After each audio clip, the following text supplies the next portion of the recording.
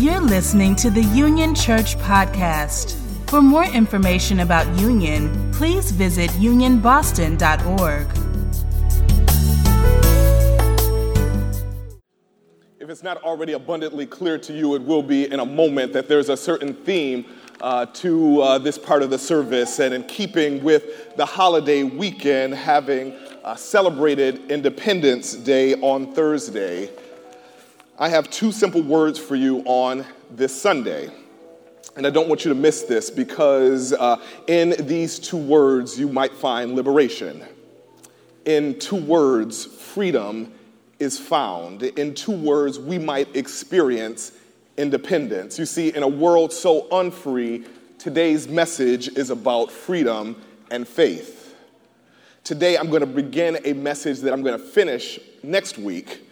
And over the course of the next 2 weeks, I'm going to talk about several things from several points of view. And although I will make my point in a variety of ways, ultimately, the message boils down to these two small words.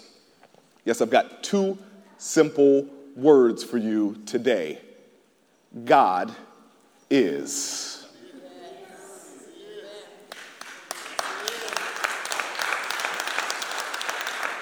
The psalmist said it this way: God is a refuge and strength, an ever-present help in the time of trouble. God is. God is my light and my salvation. Whom shall I fear? God is. God is the stronghold of my life. Of whom shall I be afraid? God is. God is the source of my strength, and God is the strength of my life. God is. God is the solid rock. God is a firm foundation, and a mighty fortress is our God. God is our everything. God is water in the desert. God is food during famine. God is. God is my all in all. God is my best thought by day and by night, because simply God is. And I'm here to tell you on this morning that God is good. All the time. And all the time, God is good. If you know that God is and God is good, somebody ought to bless God this morning. Oh yes, God is good. All the time, and all the time, God is good. And I submit to you on today that this simple formulation that God is, it provides the foundation of our faith and the foundation of our freedom. Because simply God is means that God is free. God is freedom, and God cannot be contained. God cannot be constrained. God cannot be held captive, and we cannot put God in a box. God transcends all things. God is omnipresent and omniscient and omnipotent. Oh yes, God is. And grammatically speaking, you see the verb to be, it is the very basic foundation of language, the basic form of speech, the foundation on which all other action verbs are based. So think about it this way. It is virtually impossible to compose a paragraph without deploying this state of being, this state of existence in any language. The first phrases that you learn to speak and to understand contain the verb to be. My name is. How are you? Where were you born?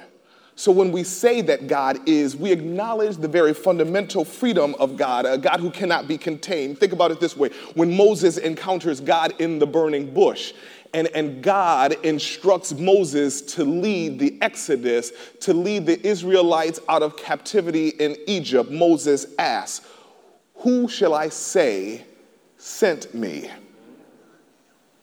And God tells Moses to say that I am who I am sent you. The I am who I am sent you. So in that moment, God reveals God's divine name, Yahweh, the I am who I am, which is the very sound of breath, which is connected to the Hebrew word hayat, which means to be. So get this, the isness of God is necessarily and inextricably linked to the freedom of God. The isness of God is linked to the freedom of God. God is the I am who I am. God is the one who is and who was and who is to come. And because God is, we are. Because God is, we are. When we find our foundation in a God who is free, because God is and God is freedom, then we might know ourselves and find ourselves as free. Rooted in the being of God, we might find our being. To live in a world that is all too unfree, we might be able to claim our identity in God and remove the shackles that keep us from dancing. We might be set free from anything that seeks to oppress us, and we might link ourselves, our very identity, our existence, our comings and our goings, we might link it in the foundation of the God who is. The God who is good all the time. But here's the rub. Even when we declare the goodness of God, sometimes when we look around, beloved, we are confronted with the reality that we live in a world that is full of bad stuff. The paradox of life is that sometimes when we experience this world, we find freedom in chains. And in fact, the Exodus remains incomplete. There's an irony that came to us in full relief during these last few days. And it bears echoes of what Frederick Douglass, the great former enslaved person turned abolitionist, asked the question, what to the slave is the 4th of July? So as a nation celebrated freedom, there were built in within the very fabric of our nation the unfreeness, the oppression, the enslavement of a people. So there is a contradiction that comes to us every year when we celebrate the 4th of July. So then we ask ourselves, then what even is the 4th of July to an American? What is the 4th of July to a Christian? And what is it for us as Christians to declare independence? Today, right when we live in a nation where mass incarceration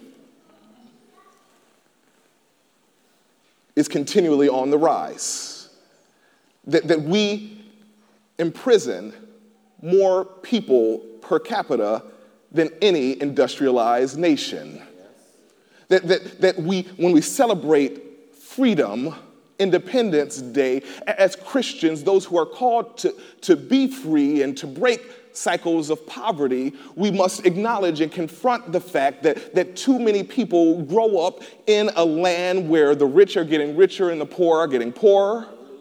Even, in fact, that when the occupant of the White House holds a big rally, when we, our own government, are imprisoning, holding children in cages along the border.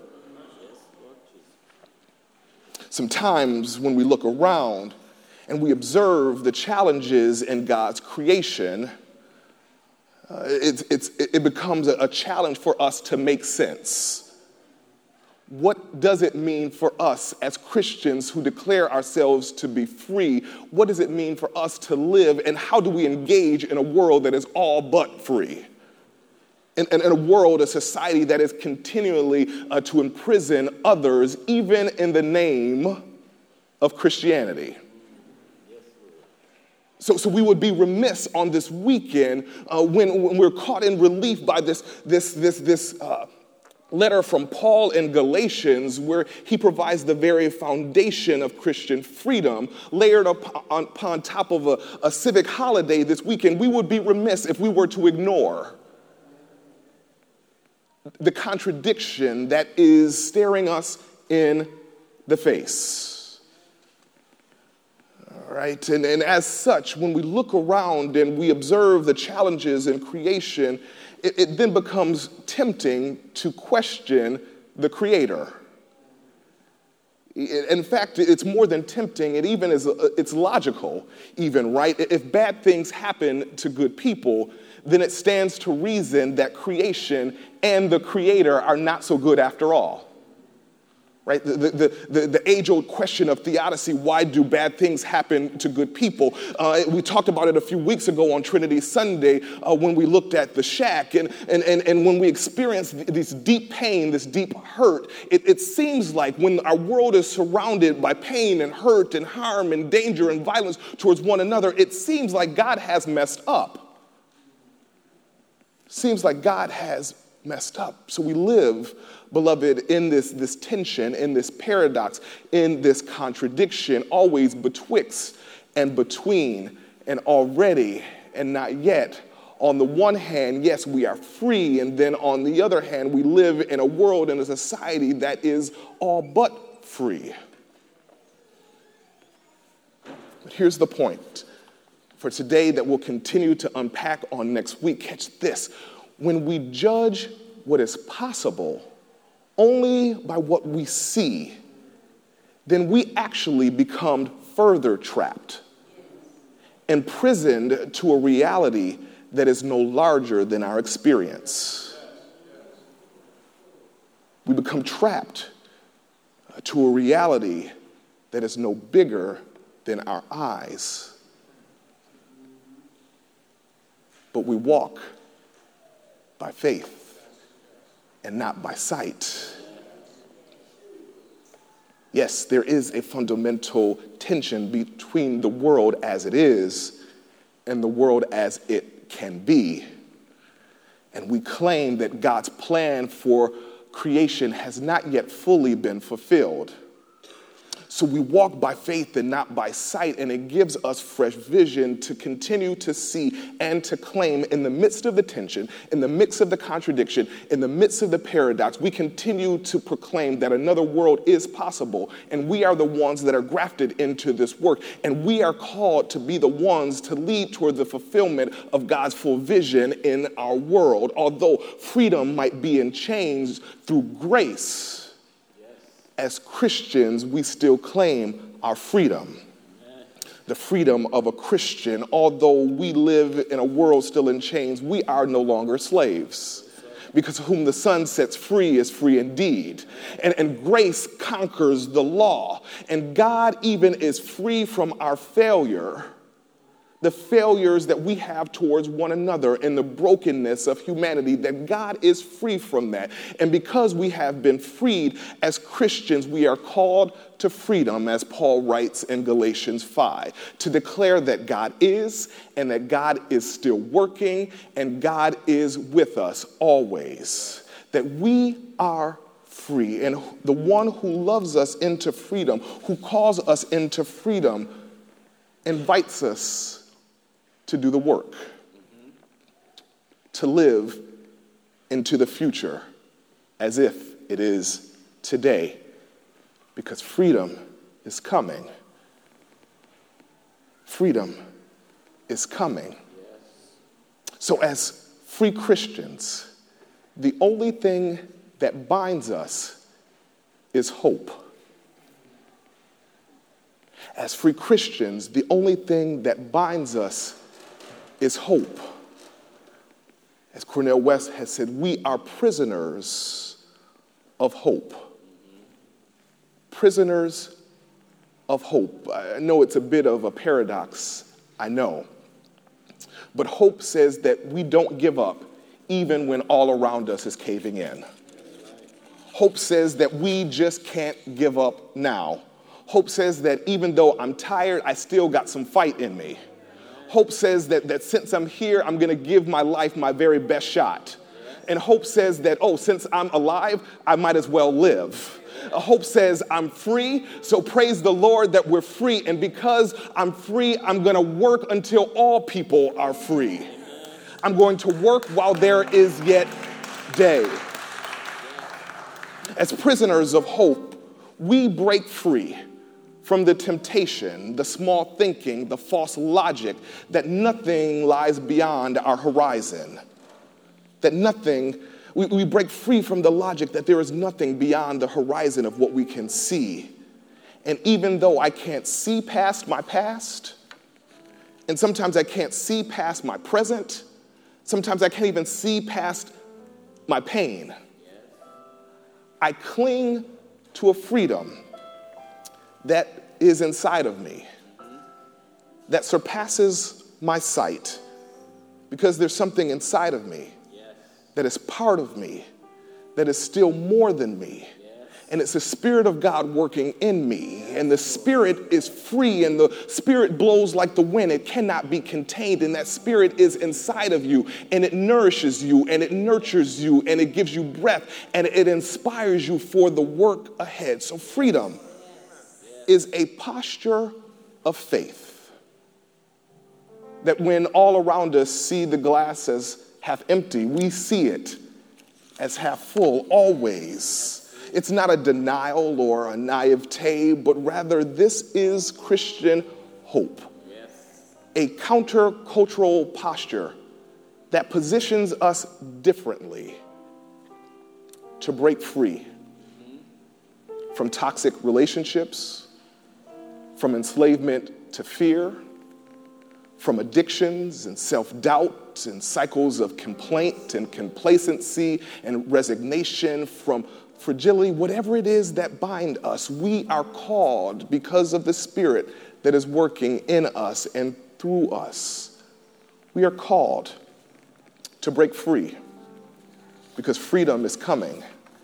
And when we experience our personal freedom, our personal change, there is something in us that is catalyzed so that our personal change, and personal transformation might be used for social transformation. Indeed, the transformation of the world, the evangelical gospel, you might think, is always and inextricably linked to a social gospel.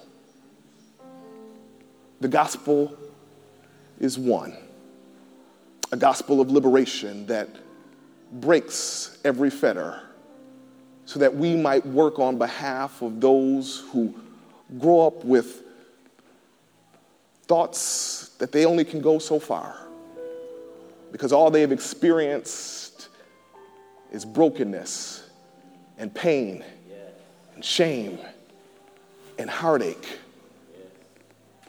But rather, we break free through those ceilings, through those diminished intentions, and we live into that which is coming.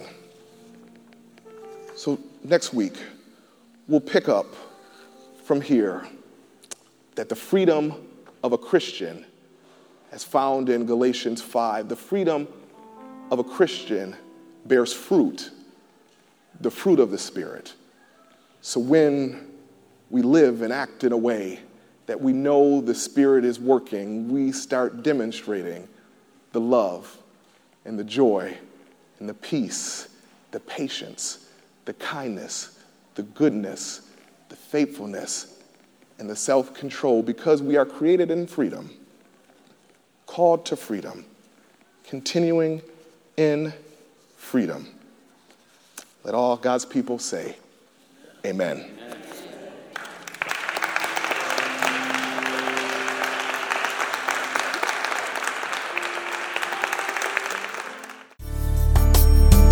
Thank you for listening to this podcast. For more information about Union Church, please visit unionboston.org.